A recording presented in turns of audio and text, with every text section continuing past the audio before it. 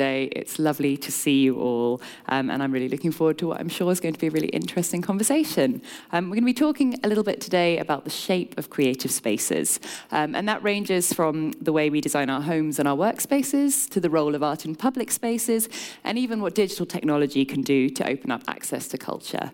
But before we dive in, I'd love to introduce my brilliant panelists. So first up, I have Corrie Jackson, who's the Senior Art Curator for Royal Bank of Canada, where she's responsible for building the company's art collection, advising on acquisitions and displays, and developing relevant partnerships. She's particularly interested in cross-generational dialogues and making sure that collections are as inclusive as possible, which at RBC has meant offering a platform for local Canadian artists with a particular focus on women and people from Indigenous backgrounds. Next up, I have Zeynep Fadilioglu. I'm going to ask you to say that yourself because I'm not sure how my Turkish is. Exactly correct. Perfect. Okay. Zeynep's an interior designer who founded the multidisciplinary architecture and design practice ZF Design back in 1995. She's since turned her hand to everything from restaurants and hotels to private homes in locations including New Delhi, Abu Dhabi, and London. But she's perhaps best known as the visionary behind Istanbul's Sakiran Mosque, which she designed in 2009. And if you're lucky enough to be visiting the private dining room here at Masterpiece, you'll have the opportunity to see one of her design schemes for yourself. And last but not least, may I introduce Mohammed Afkhami, whose impressive career involves roles as the founder and managing partner of Magenta Capital Services and the co-founder and vice chairman of London Strategic Land. But perhaps most pertinently for our conversation today, Mohammed is also a prominent and prolific collector of Iranian art, which he has exhibited internationally. And through his involvement with institutions such as the British Museum and the Guggenheim, he's championed the work of Iranian artists and has even published 2 books on the subject. Thank you. So, I'd like to start today's conversation by casting our minds back to the way we all felt at the height of those 2020 lockdowns, when we were stuck in our homes, starved of art and culture, unable to visit galleries and museums. And I think we all came out of the pandemic realizing just how much of an impact our surroundings can have on our well-being, and why we have such a powerful need for cultural stimulation. So with that in mind, Corrie, I'd love to come to you first, because so much of what you do at RBC is around thinking about the role of art in shaping the way people in a workplace think and talk and feel and behave. Would you tell us first a little bit about the process of your most recent project, which was selecting and hanging work at RBC's London headquarters in Bishopsgate, and some of the things you thought about in terms of the narratives and behaviors you wanted to shape with the pieces that you chose? Sure, I can give a little bit of a briefing. And for anyone coming into the fair, actually, as you enter in the RBC salon, there's a selection of works from that presentation. There's over 50 works in the offices themselves, but we have 6 here with us. And the collection is Canadian artists. And I think that historically, there's a lot of assumptions people make about what Canadian art is and isn't. So initially, the ask was, oh, we'll have Canadian landscape, because that's Canada in some way. But the collection really isn't that. It's quite broad. And I think the goal for me going into the space wasn't just to have one overarching theme, but actually to make sure that the space is really responsive to the audience and how the space was going to be used. So predominantly we were focused on the conference floor, which is a lot of individual spaces. And I think art has that role of shaping the conversations and the tones that happen as people are interacting. So my goal was to bring in a really wide range of artists, but also a diversity of approaches and thematics and tones, so that as people were going into the offices and meeting rooms, they can decide where they're going based on the tone they also want to have the conversation take. Is it, a serious conversation and the work needs to reflect that? Do we want to go in with something a little bit more joyful and playful? And I think that was kind of the anchor, was to make sure that as people were going into the space, that was an element of choice. But yeah, as you said, during COVID, it was an interesting time because it was figuring that all out. And I think I was doing all of the installations with a drone and video footage. So understanding scale and space and making sure the pieces fit within that moment, and then thinking about how the space would be interacted with was certainly interesting over the past 2 years. And yeah, now it's all up and on the walls and being experienced, though, which is wonderful. All worth it. Brilliant. Well, I'm going to ask you a little bit later about a bit more about some of the pieces in particular. But Zeynep, perhaps we can come to you next. Picking up on those ideas of sort of shaping culture and also responding to spaces. I mean, you've really made an art of designing spaces that really respond to the needs and the culture of the local community, but maybe also challenge them to step out of their comfort zone now and again. Can you talk us through some of the decisions you had to make when you took on that incredible brief for the Sakharin Mosque back in 2009? You were the first ever woman to design a mosque, which is an amazing achievement. What were some of the things you thought about, and particularly how did you seek to balance modernity and heritage? Thank you very much. When I was commissioned Sakharin Mosque, of course, first I was terribly afraid in the beginning because I hadn't designed a mosque before. But then I thought I must bring in all the incredible craftsmanship and artistic works because I work with artists in crafts over 35 years. So I thought I must bring the artists' works into the mosque and open the mosque space up and use the nature as the main wall and then create layers and layers of certain different artistic values, which I had done actually in the Sakharin Mosque. I used metal but I always related it with tradition. That's what I do actually. I try to go in between times. I don't like being static, neither in contemporary nor in any traditional period. If it is left to me, always, of course, we have to stick to the brief of the people, but here, of course, it was the public, and to connect with the public, I thought I have to bring in the traditional arts into contemporary design. So this is what we did, and so it's quite modern in its sense, but it's also appreciated by the whole of Muslims all around Turkey and whoever visits the mosque. I think that is what we have done. An incredible achievement. And we'll hear some more about that later. Mohammed, to introduce you to those of us in the room. So you started collecting art, I understand, sort of initially just as a hobby. You said, I think, on the phone to me that it was just to furnish your home at first, and then suddenly there wasn't any room to furnish your home anymore. Tell me a little bit about how that evolved and the sense of responsibility that you feel and you've acted upon to share what you've learned about Iranian art through collecting with the wider society. Well, thank you for having us together on the panel. You know, for me, I've come from a family that were very involved in the arts. My grandfather was a prolific Islamic art collector. And, you know, as an Iranian who left Iran during the revolution, you know, there was no real link with that country other than our families. And it happened to be that, you know, my mid-20s, I got sent to Dubai to run a bank there. And my remit was this whole region, including Iran. And I went on a visit after not having been back to the country for almost 24 years. And immediately you sense that you come from that country. And I was there for 2 weeks, and I ended up buying my first artworks, very small works. But it became clear to me that I really loved everything about Iran, and the focus for me was doing it through the art. And as I collected, I said I just want enough art to populate my house so I can enjoy and feel like I'm in Iran, but not being in Iran. But of course, when you start buying art and you have the ability to buy more, it never really stops. And then I thought it was criminal to have this art go straight to storage.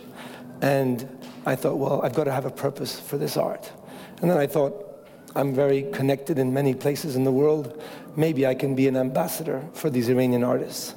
And then I started promoting Iranian artists, you know, publishing books, sponsoring small shows to bigger shows, and then collecting, you know, became deeper, more prolific, and then it became archival, where I started buying works that I didn't necessarily love, but I said they were important fixtures in Iranian art history.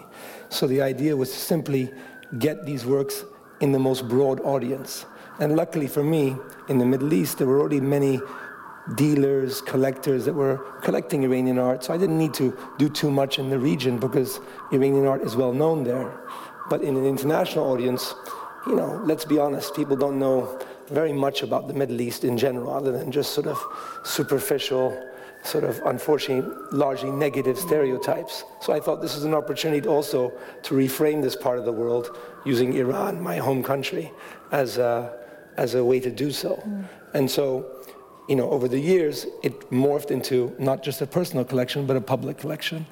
And really now I just do it because I almost feel like if I don't do it, there are very few people that will hold up the Iranian flag, because unfortunately, we don't have that same sense of, let's say, cultural investment as even Turkey has. I mean, Turkey has funds that help promote, you know, their own culture. Iran, unfortunately, it's not a very supportive regime when it comes to emphasizing their historic background. So it really is important that private individuals step up and fill that void. Yeah. And so I do it, and now I feel like I can't get off the roller coaster. So. Not a bad roller coaster, to be honest. I'd love to hear a little bit more about your strategy. I mean, once it took on this bigger purpose than just being things that you liked personally, what kind of things did you think about when you're choosing a strategy? So, for example, do you see the collection as a whole and want to tell a story with it? Or are you still drawn to pieces that you like and you fill in the gaps as you go along? So I think the number one criteria when you buy any artwork is, you know, do you love this work? Does it say something to you? But as I said, because I was trying to be more exhaustive and more complete in the, let's say, the nature of, and the broadness of the collection, I bought works that didn't necessarily resonate with me, but I knew to be historically important and relevant if you wanted to tell a story. And the story really is, what is Iranian art since 1950 until today? So I've been trying to fill every segment. And of course, it's impossible. I mean, there's so many artists, so many things you can procure. But what I did was I said, okay, let me identify 150 artists, and then go deep into about 15, 20 of them. So 15 or 20 of them, I think, are some of the most important, and I've bought works from every stage of their career. Then, at the same time, I'm having constant dialogue with curators in the West who are all, what's Iran? What's going on there? What can we do together? And then I'm making it easy for them. I'm like, here's the collection. Take any work you want for a show, group show, you know, Iranian-only show, whatever show you want. And then, by the way, I know you're always looking for funding. I will help you fund. I will step up and be generous so that you don't have that issue. Yeah. So I make it impossible for them to say no. And the work, I'm not saying this sounding biased as an Iranian, but Iranian art is really spectacular. Very. Yeah. And this is really as a result of the fact that this is a country that has, you know, a verifiable history that goes back at least 4,000 years, and in some cases even longer with some of the recent excavations that have gone on. And this sense of cultural identity really has permeated through the generations. So I always say, it doesn't matter if Iran loses a border here, it gets cut up. Iran is an idea. Yeah. And this idea permeates beautifully through the art world. And so the more I get into it, the more I enjoy it. In fact, recently, I'll give you an example. I collect episodically because obviously in the first few years it was very, very aggressive buying to sort of build a certain nucleus. And then, of course, you're buying at the edges, you're trying to fill certain portfolios. There was a sale last week in Bonhams of a very important Armenian-Iranian artist. And again, just the story of that man is an incredible story because he was not just an artist, but he was a philanthropist. And he actually influenced the works of a great Italian artist, Burri. And Burri had a wonderful retrospective just before COVID in the Venice Biennale. And it was amazing because these works were held by the family and they came up as one. The family had a situation where they had to dispose of all the works, so I stepped in and bought half the sale so that the works would stay together. Yeah. And now I already have an idea to bring it for a museum show in its entirety. So, you know, this is a privilege to have that ability to do so and to keep this art alive and relevant. And it is working because I will tell you that when I started collecting in 2004, maybe half a dozen Iranian artists were represented by international dealers. Today I'm proud to say that that number is close to 100. It's fantastic. Yeah. And that's largely as a result of these efforts to promote Iranian art and to bring it to an international audience. Because without the international audience, you're never going to get true global buy-in. And that's the way the world works today, and certainly that's the way the art world works. Absolutely, and that's where fairs like this play a role, actually.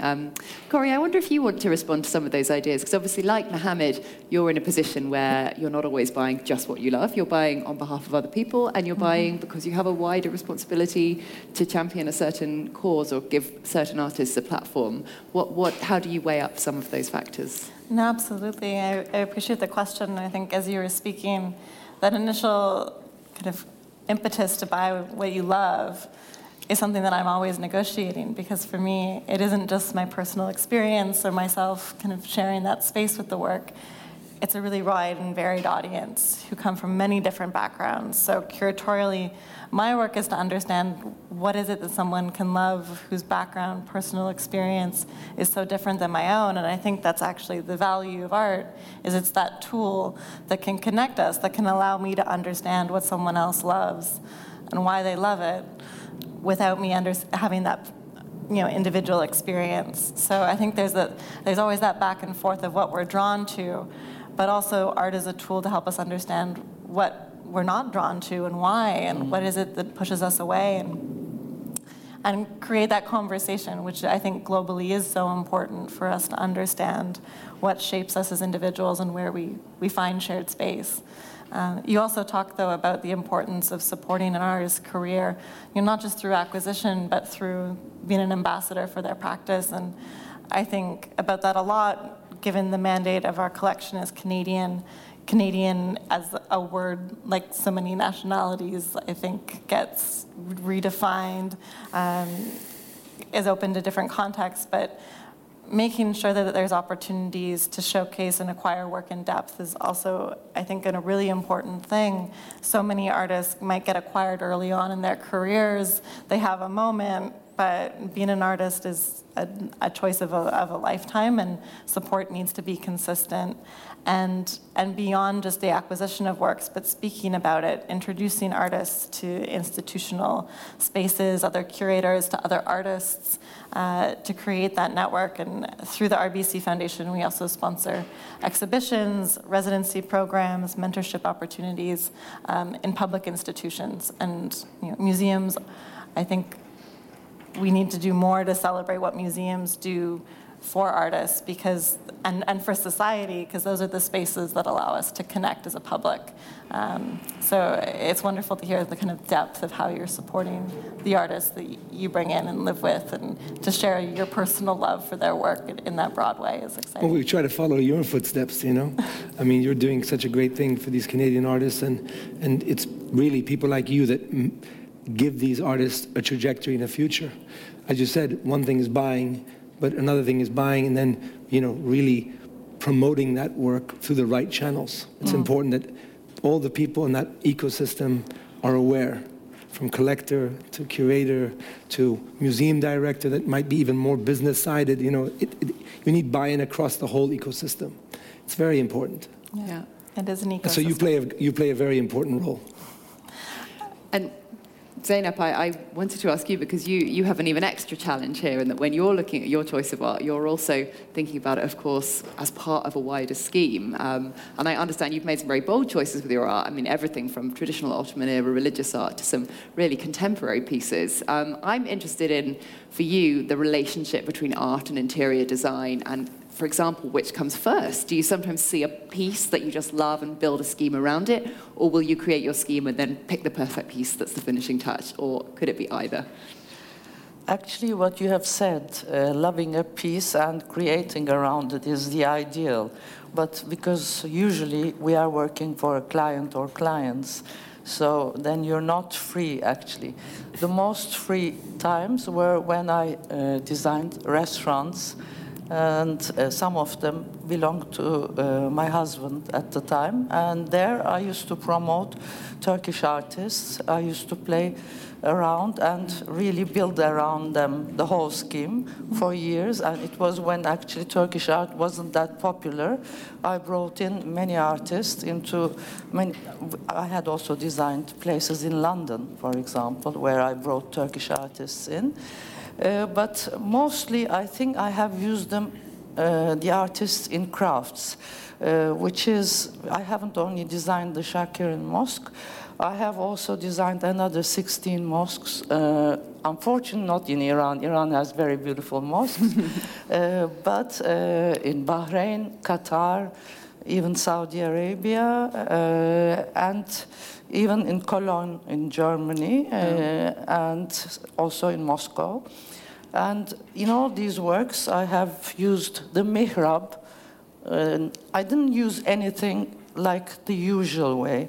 So it was like conceptual art. So I tried to create everything as a thought so that it could break the barriers, because what was a mosque and what it had to be was such a block in our minds. And when I started working on it, I realized that actually Prophet Muhammad went on a stone and spoke to the public. It was as simple as that. And I was asked by the theologians not to offend the worshippers. That was the only brief, and show the way to Mecca. That's it. So, but of course, the culture in many places stands in the way of all sorts of understanding. So this I learned in time, to respect the culture of the area and also the people of the area, and I tried to design around it. But art always is in the mosques. In Qatar, in everywhere, we have brought in art, which was quite unusual in thinking, because it looked like mosques weren't about art, whereas in those days, mosques were all about art. But when we look at it right now as crafts of the time. And you said you talked to me a bit about the sort of spiritual dimension of art, and as you say, you know, people may not think that contemporary art, for example, belongs in a mosque. But as you say, there's art in the form of crafts, there's art in the form of architecture. It's there all the time. And why do you see art in whatever form as having a spiritual aspect to it?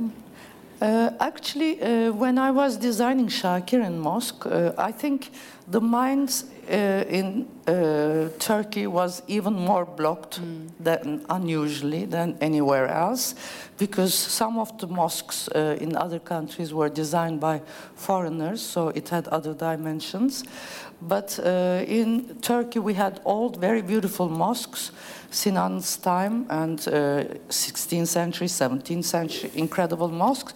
But the last 100 years, it was all copies of Western ideas, just a bit different from what in those days was experienced. So nothing was new, actually. And this disturbed me. It looked like we haven't ever lived in this period. I used to say, if, you know, suddenly an earthquake or something would happen and people would come, and it's like this period, there was nobody living in this country. It's either old or foreign, you know.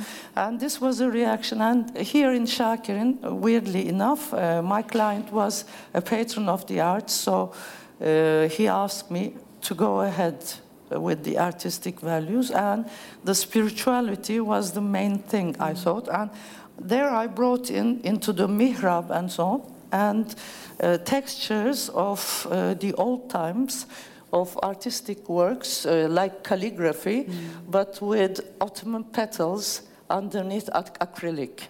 And I worked with the head of the modern school, and I worked with the head of the traditional school, but separately. Because if I would have brought them together in the beginning, they would have objected each other because they weren't used to it. It was different walks of life. So after a while, they got used to each other, and many people worked with each other. So different kind of scheme came out, and we're trying to carry that to depending on where we are working. So some very clever negotiating to push boundaries there. Corey, Mohammed, do you find negotiation and having to sort of push people out of their comfort zone comes into your roles as well, Corey? It is, isn't it? I think so. I think, you know, being a curator has always been a translator Yeah. between an artist's intent and different audiences. And I think helping people find the language to understand what it is they're looking at, but also how to go deeper. And I think I talked about finding discomfort in work, but often that's just people not knowing the language of how to express what it is they're looking at. And so a big part of my work is always that translation. How about you? Yeah, I mean, I totally, I'm daily challenged to push myself out of what I normally would do. I mean, it's almost embarrassing. Sometimes I buy the same work from the same artist thinking, this looks familiar, and I bought it again, or a similar edition. So it's important to test yourself and not always go down the comfortable path. I think it's also art is kind of best and most exciting when it's not the expected experience when you walk into a space. I mean, I work in a corporate setting. When you walk into a boardroom and you have an expectation of what an atmosphere is going to look like, and that can be disrupted, it also means the conversations don't have to be exactly what you expect either, and it opens the space up for something, I think, a little more open and creative, and that's the value of sharing space with art, is it can totally shift everything around you, and it affects the conversations. It absolutely does. And I wanted to take us on towards the end of this conversation now to look at some other kind of creative spaces. We've talked about those material spaces in our homes, our restaurants, our hotels, even our religious buildings, in our offices.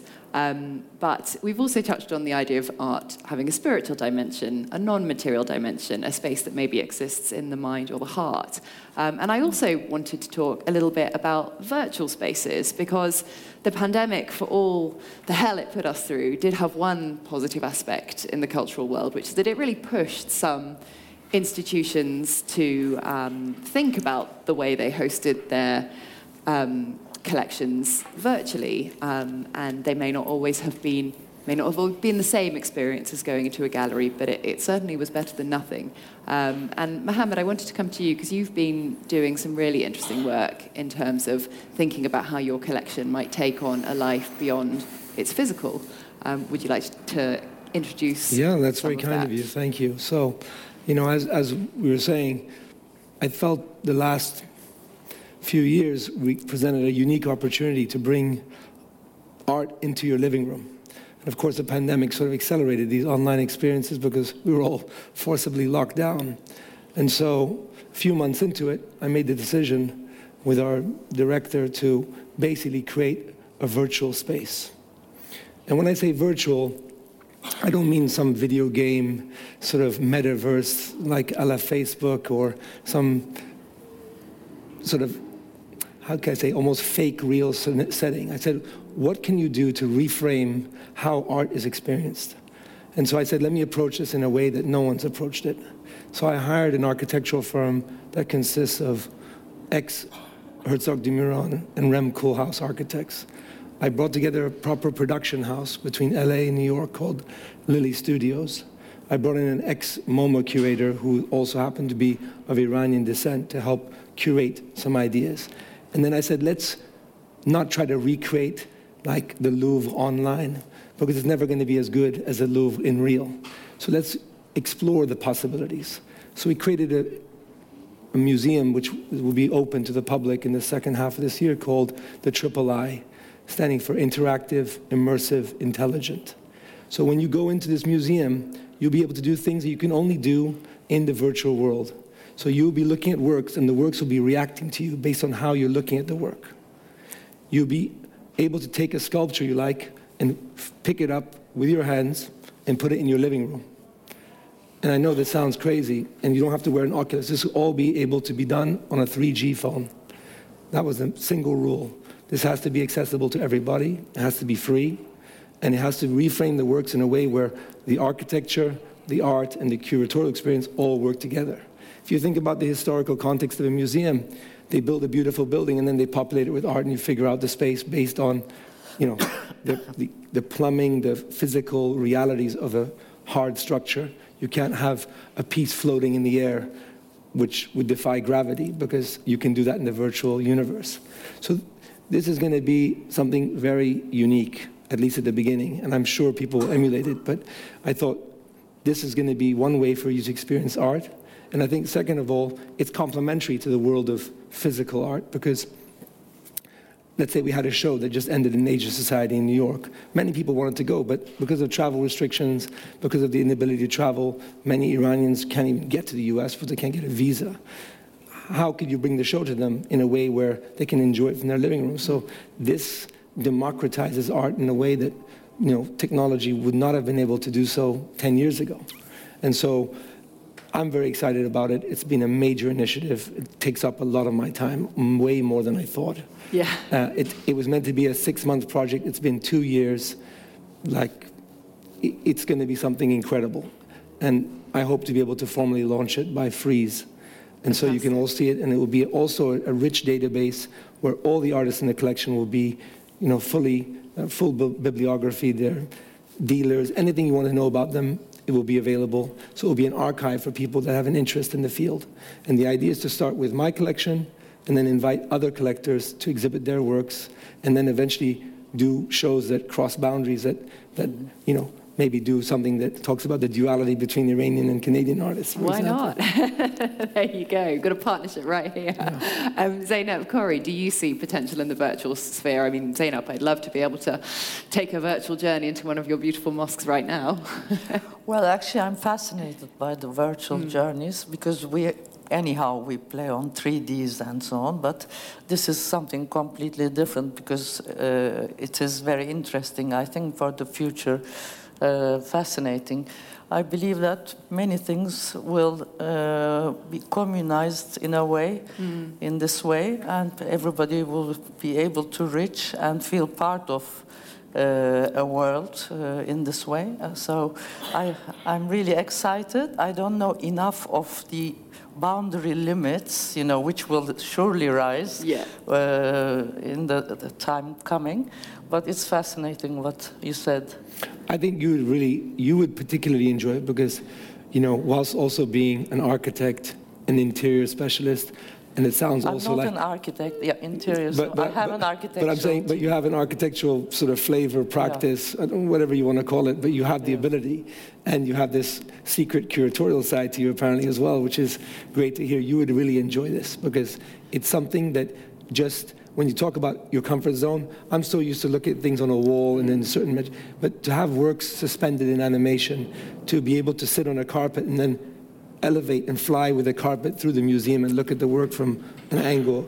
I mean, it's really wild stuff. Really exciting. Yeah, I mean, I can't even explain it to you without you seeing the visual renderings, and then you'll see what I mean. Probably creating your space with also arts that you will never be able to own. Absolutely. I mean, creating a and virtual space. even distort the artwork. Like, for example, we have a painting that we love, but actually in this virtual setting, instead of it being 2 meters by 2 meters, it's going to be 20 meters by 20 meters. So the integrity of the work will still be correct proportionally, but it will occupy a wall that you could not possibly occupy in any physical structure because there's no 20-meter wall in a museum. So it's really, I mean, I encourage people to explore the virtual space because 100%, if you think about the generation coming up, the Gen Zers, they are in their own world. They're like part in reality, part in their own virtual world. This will draw in new audiences, and it will keep art fresh for people because think about it, art at the Super League game it's just out of anyone's real touch. I mean, it's another world. Yeah. But this is accessible to anybody. And also, I think you're going from interiors to exterior. Both. Which teaches a lot of probably architects in a way to look, not to create too much sculpture, which doesn't enhance art at the end of the day. Bravo. So that's exactly the point. You're marrying, like you have to now think about the interior space in the context of the outside space. Yeah. And then, by the way, here's the beauty. The museum doesn't have to hold from a, let's say, physical perspective because you're not bounded by like beams, columns, you can have a structure that would be simply impossible. Like our structure, one structure is a semi-sphere cut in half, suspended, and rotates according to like, oh my God. And for example, you can decide, I like this artwork, but I think it would look better at night. And you press one button and the light comes down.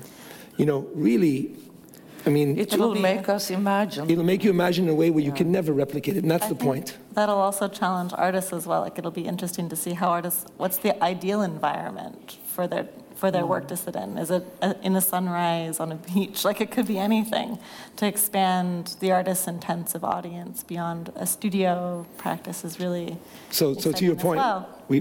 we have an artist studio section where the artists are invited to help curate their own studio and set the works in the best possible way that they could imagine that would not be possible in a conventional museum show. Yeah, and I think you mentioned, one of the things with technology that comes out of this is access, and I think we can't not think about technology in relation to access and bringing art to new audiences.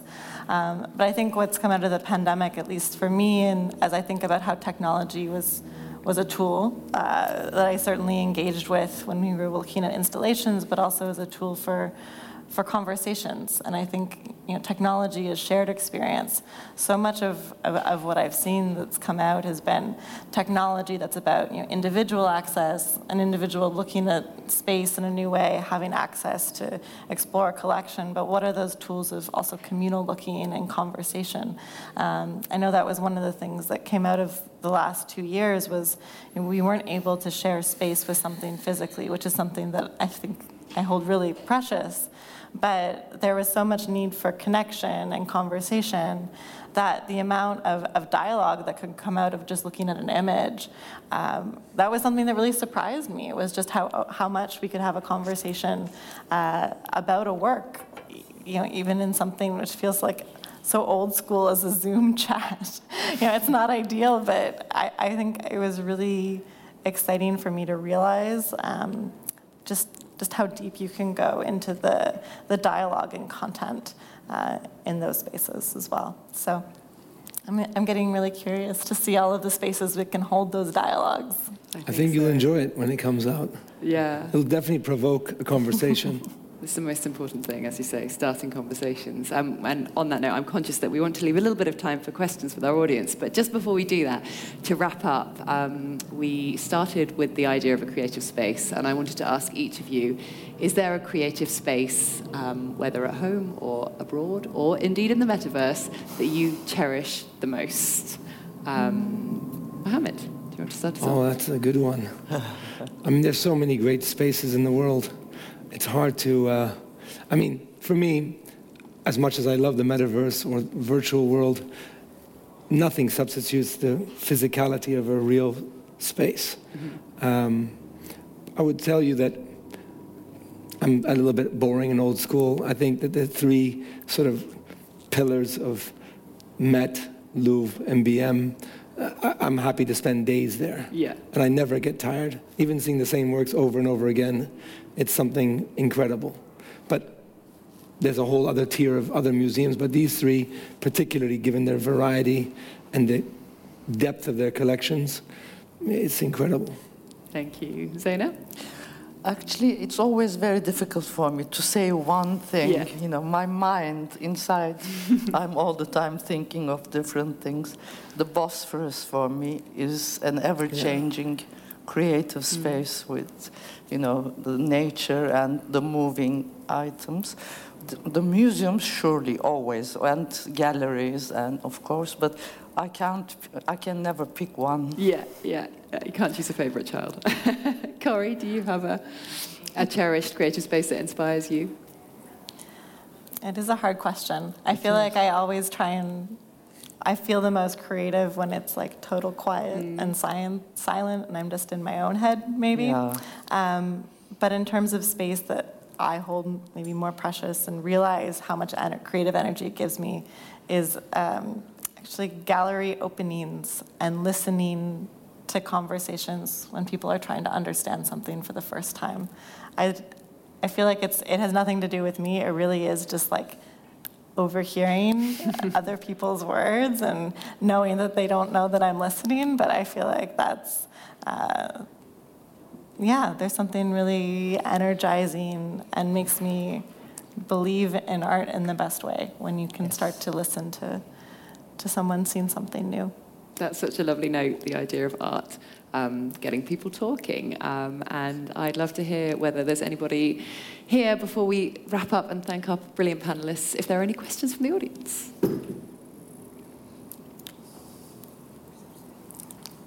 Nothing tonight, you're all very quiet. Corey's going to have to go and eavesdrop on you all afterwards instead. No problem. Well, thank you so much for coming today. Mohammed, Zainab, Corey, thank you for being such great conversationalists. It's been a pleasure. And welcome to Masterpiece, and have a great rest of your evening and a great visit to the fair. Thank you so much.